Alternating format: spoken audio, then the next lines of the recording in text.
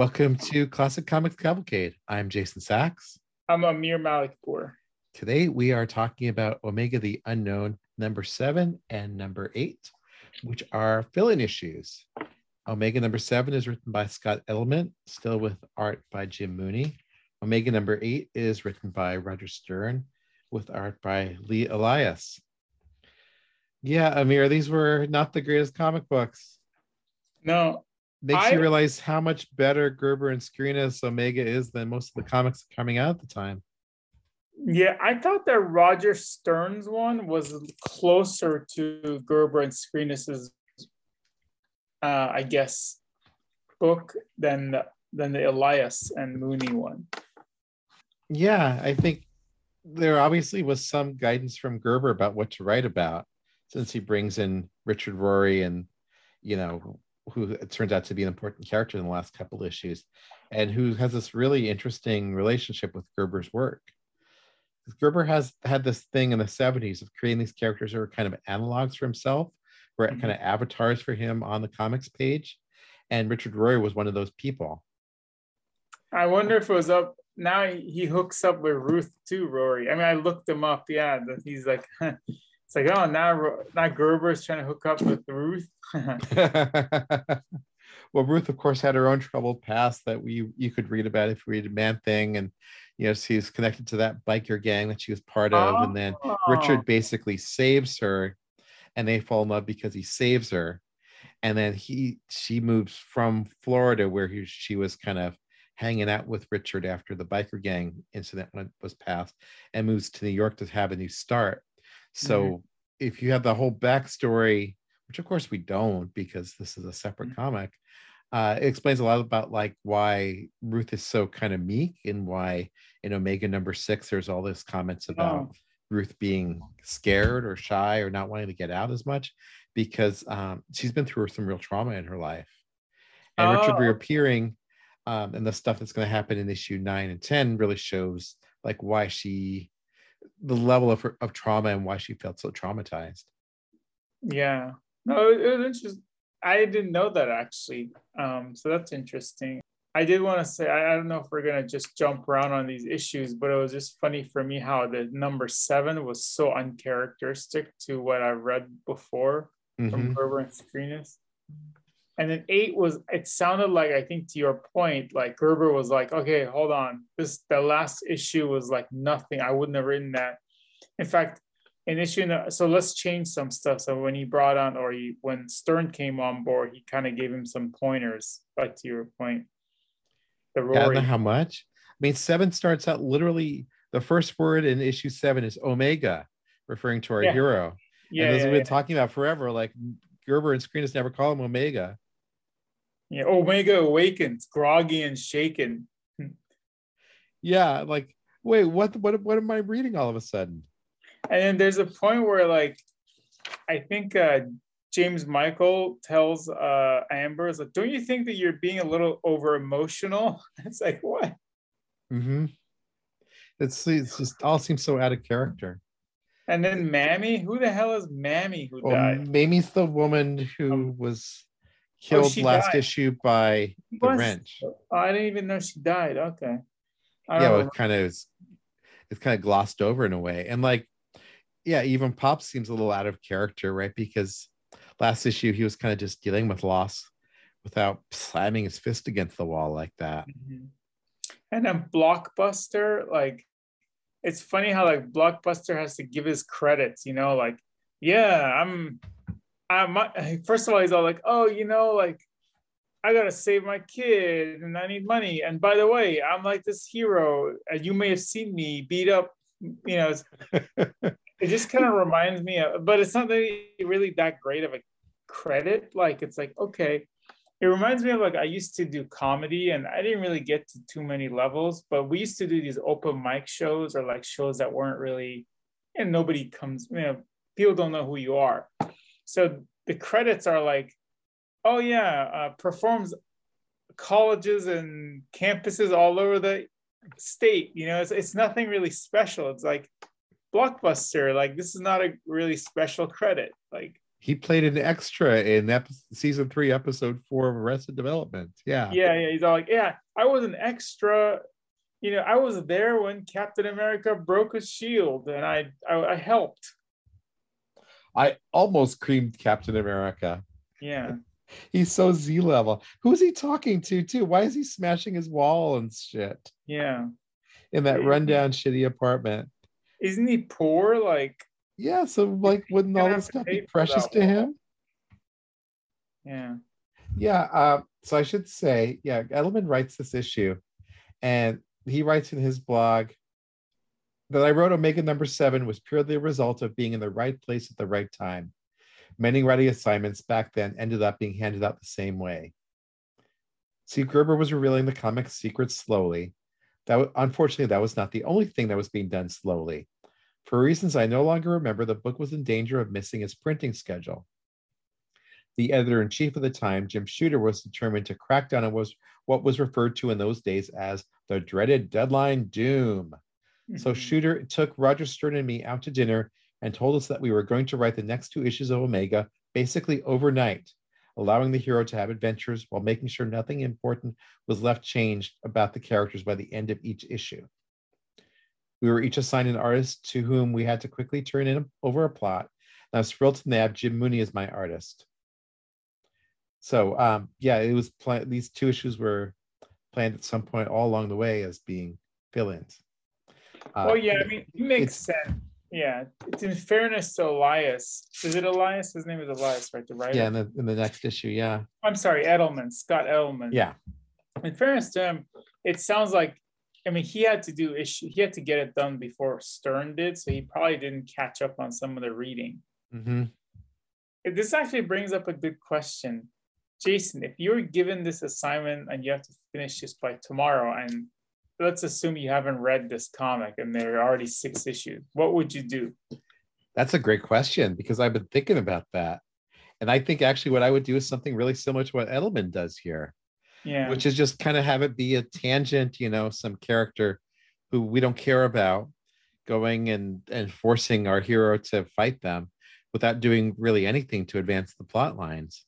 Mm-hmm. And that's pretty much what he does, aside from having the hero whisper to James Michael, secret, which I think is silly.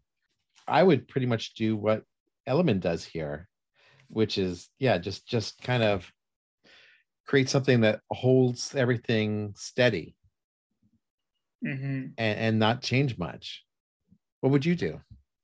I just thought about this a little bit, and my thinking is what I would do is I would have because I think Edelman, even in trying to like not change anything big, I think he basically mischaracterized, the hero. He pretty much wrote James Michael the way James Michael is not, all these, he made a lot of, and it's not his fault. But what I would do, having learned from that mistake of him going before me, I would make it with the reaction of everyone else in the city to what's going on to like, the hero and James Michael, in a sense that like, let's say like the main characters in Omega the Unknown become background to like the city. Well, you go kind of Will Eisner Spirit style and have it be about the supporting characters or about the city itself. Not even the supporting characters, just about, I would just make it an issue that doesn't matter at all.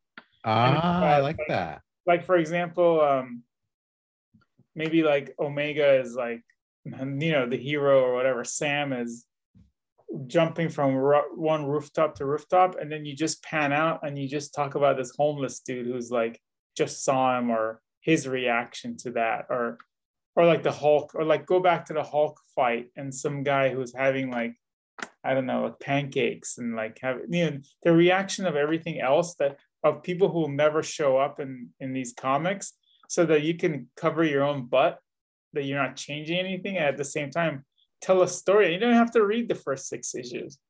I mean, no, you do. I'm sorry. You have to read it, but you don't have to allude to like specific situations. You know what I mean? Like, yeah, it could be like a bottle episode. Yeah. Where you have all the events from the previous issues in the background, and show other people reacting to them. Yeah. And you're kind of building the world without having to touch the world. That's what I would do. Oh, I like that a lot. You should do a fan story of it. I would read the hell out of that. Yeah, maybe. Yeah. It's a lot of pages though. 17 pages. 17 pages. In 70s comic style too. So it's a lot of words compared to what we read now. Oh yeah.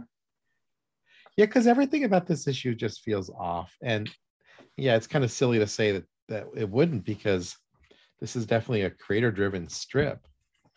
Mm-hmm. But like when James Michael just kind of randomly happens upon Amber, or not Amber, excuse me, when James Michael just happens to come across Diane, who's just sitting on her stoop, and Amber says, "We're going to visit Nedley, Diane," and she says, "Neat."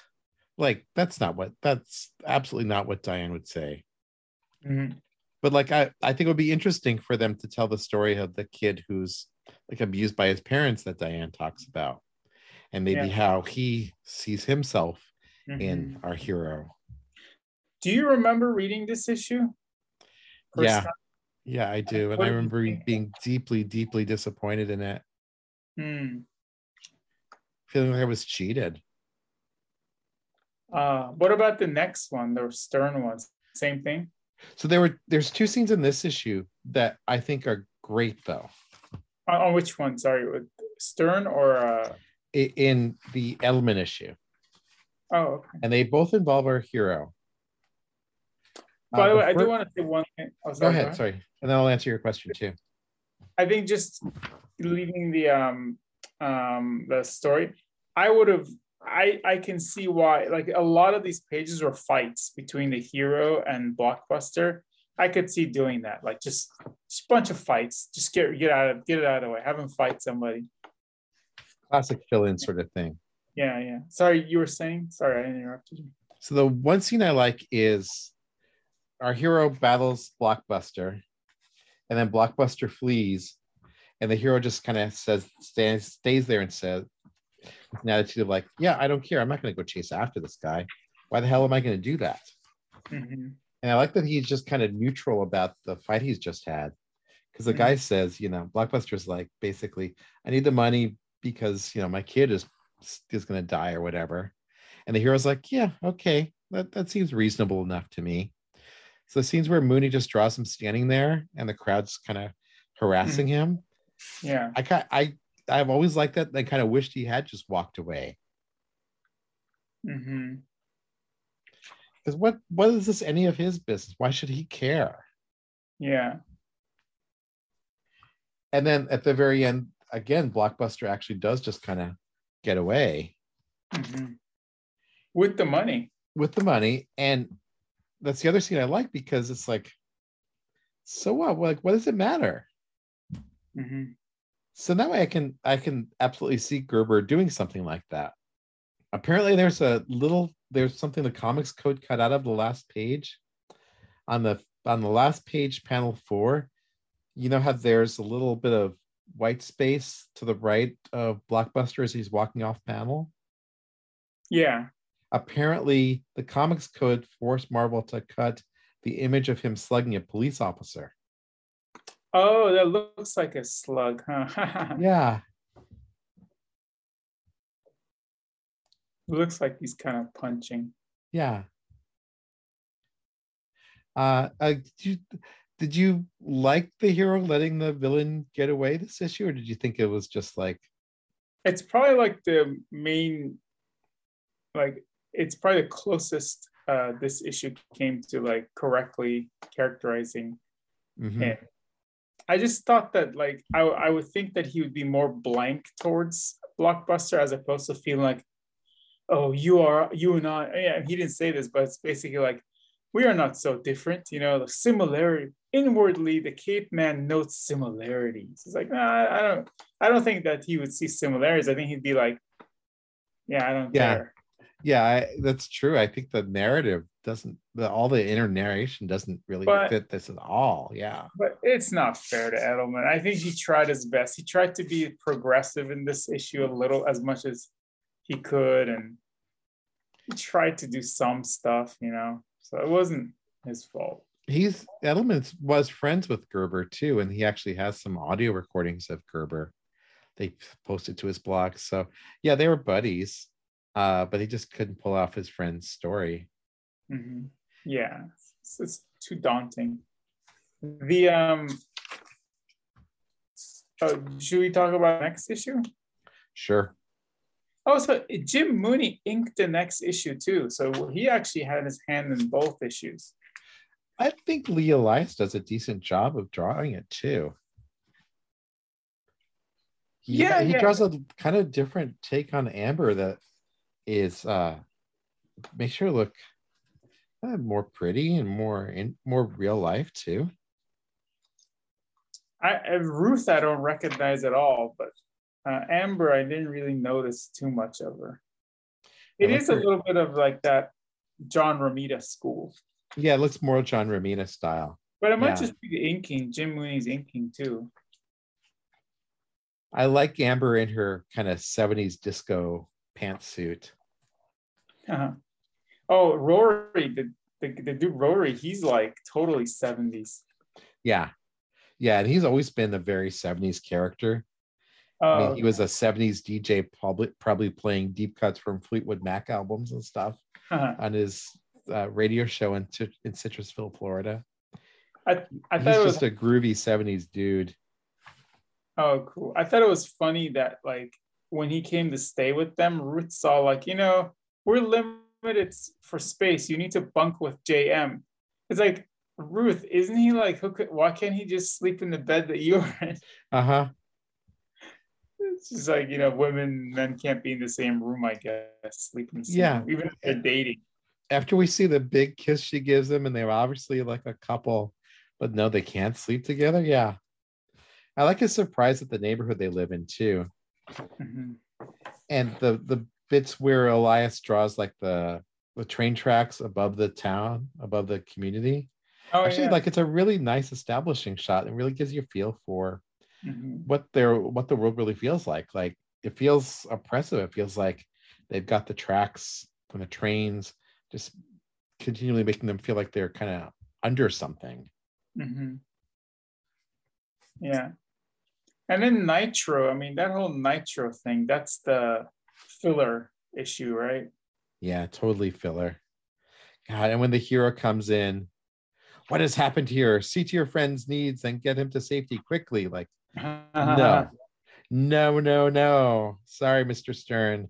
Never fear, Omega, the heroes. Right? Yeah, he shoots the Omega beams out of his hands as if he's like some member of the Legion of Superheroes or something. Oh, yeah.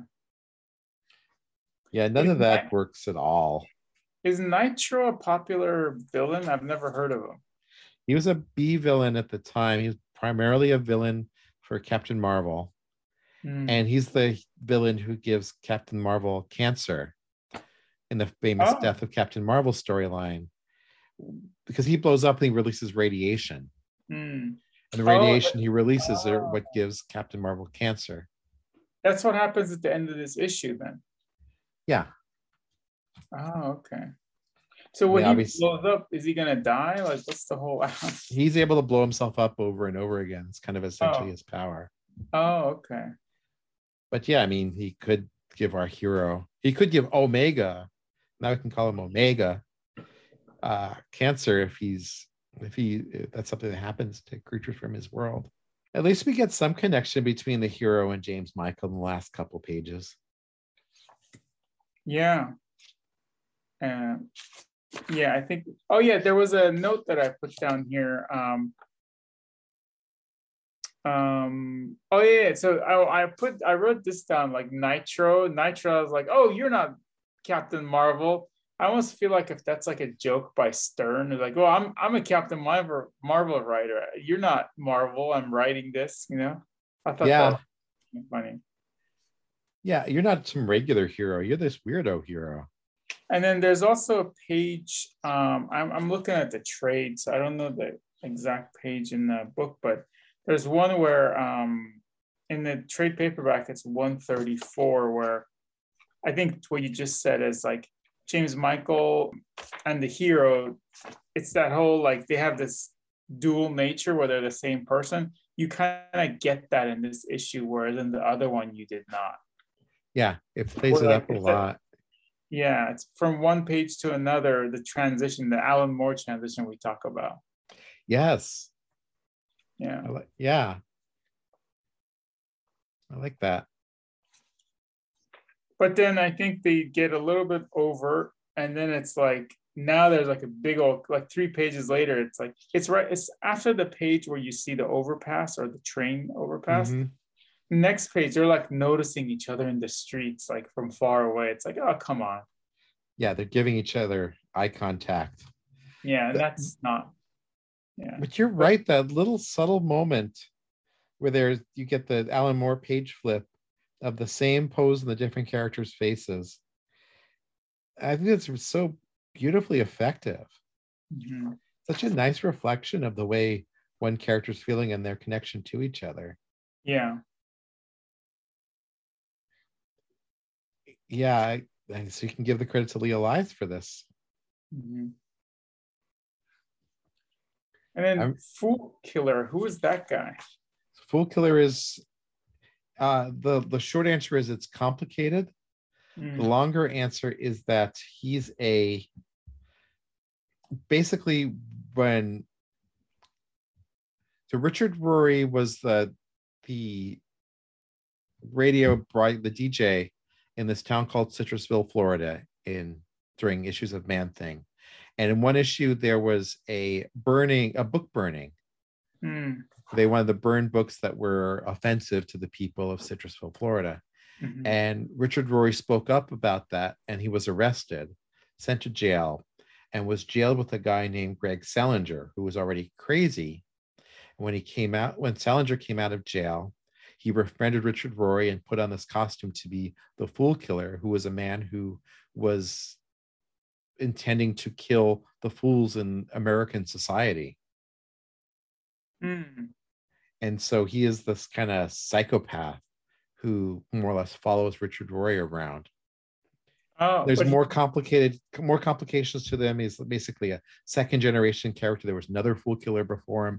There's another Fool Killer after him, who's also written by Gerber in this incredible miniseries from the early 1990s. The 10-issue Fool Killer miniseries Gerber does in the early 90s is one of the best things he ever wrote. And so this is kind of one of the Gerber's kind of legacy characters. There's a lot going on with him.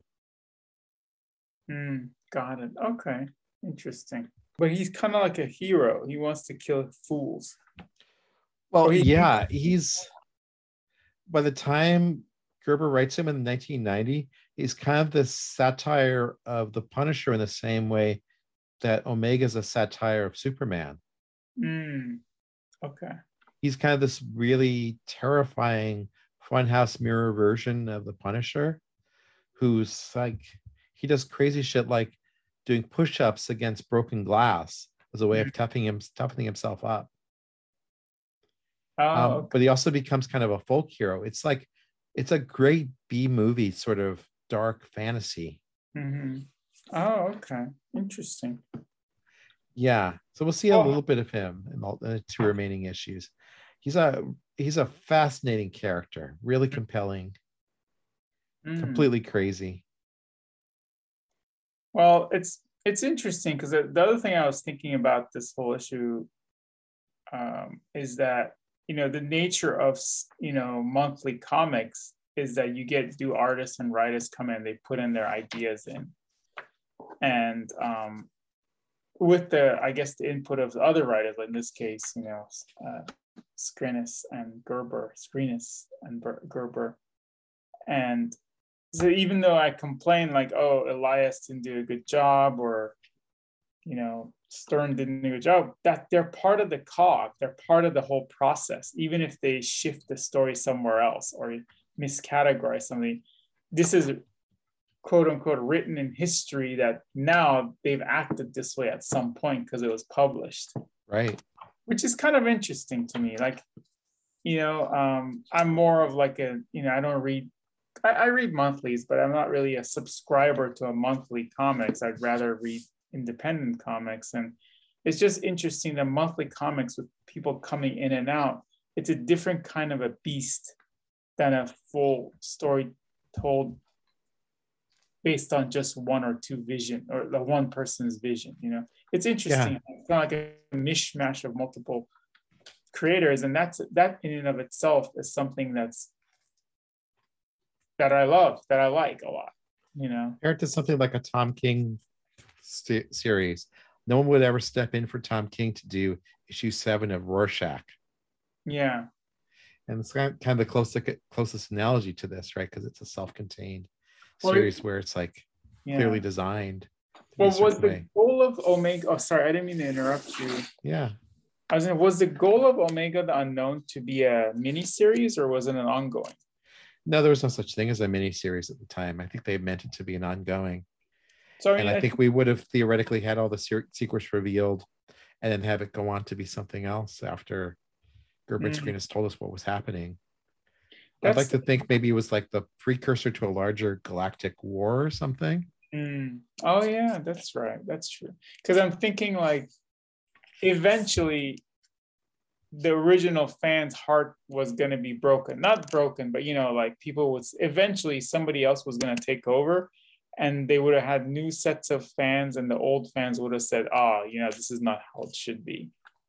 We should do an hour after we record about episode 10 and talk about where we thought the story should go. Yeah, that'd be cool. Because I think after you read that, I have my theories that I've been playing with for a long time. I'd be curious what we make of what the series would have become. Oh, and I'd love to maybe read the one with Farrell Dalrymple too. Maybe that was not a continuation, right? That was like a remake, right? The reimagining. Yeah, we should do that. Yeah, and I bet Farrell would come join us at the end. That'd be great. Yeah. Next issue, we get Fighting Fools. As you can imagine, Fool Killer then really does appear in the comic.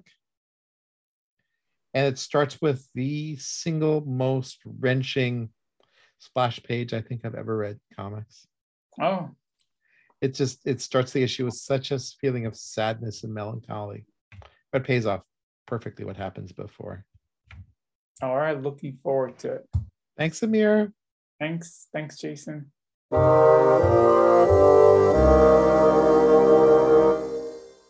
Oh, thank you.